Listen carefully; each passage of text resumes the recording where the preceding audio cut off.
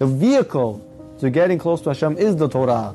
And not only the Torah, but the mitzvot. And of course, when you see Hashem in your life, and you see the Hashgacha Pratit, when you see God in the small details of life, you found a parking spot, that was God right there. Don't take it for granted.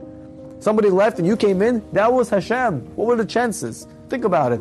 For this guy to leave a spot, for you to take a spot, it wasn't a coincidence. He must have come out of his house, he forgot his wallet, has to get back in, because if he would have gotten into his car too early, then somebody else would have taken that spot. God says, 1 minute, I have to hold that spot for you. So I have to make sure this guy's going to forget his wallet at home. He's going to go get his wallet. By the time he gets to his car, oh, Baruch Hashem, he made it to the spot. You're going to take the spot. That was God. And verbally express your gratitude to God. Verbally. Thank you, Hashem. By doing that, you just connected to the source of all life. See Hashem in Torah. See Hashem in your life. See Hashem in history. Look how Hashem is always there with us. No matter what, Hashem is always there. And this is how you connect to life. You're not going to connect to life in other areas. There's no life in the television screen. There's no life in the computer or in the phone. Life is not there. Life is there where Hashem is, because He's the creator of life and He's the source of all life. And the more you connect to that, the more you're going to achieve life.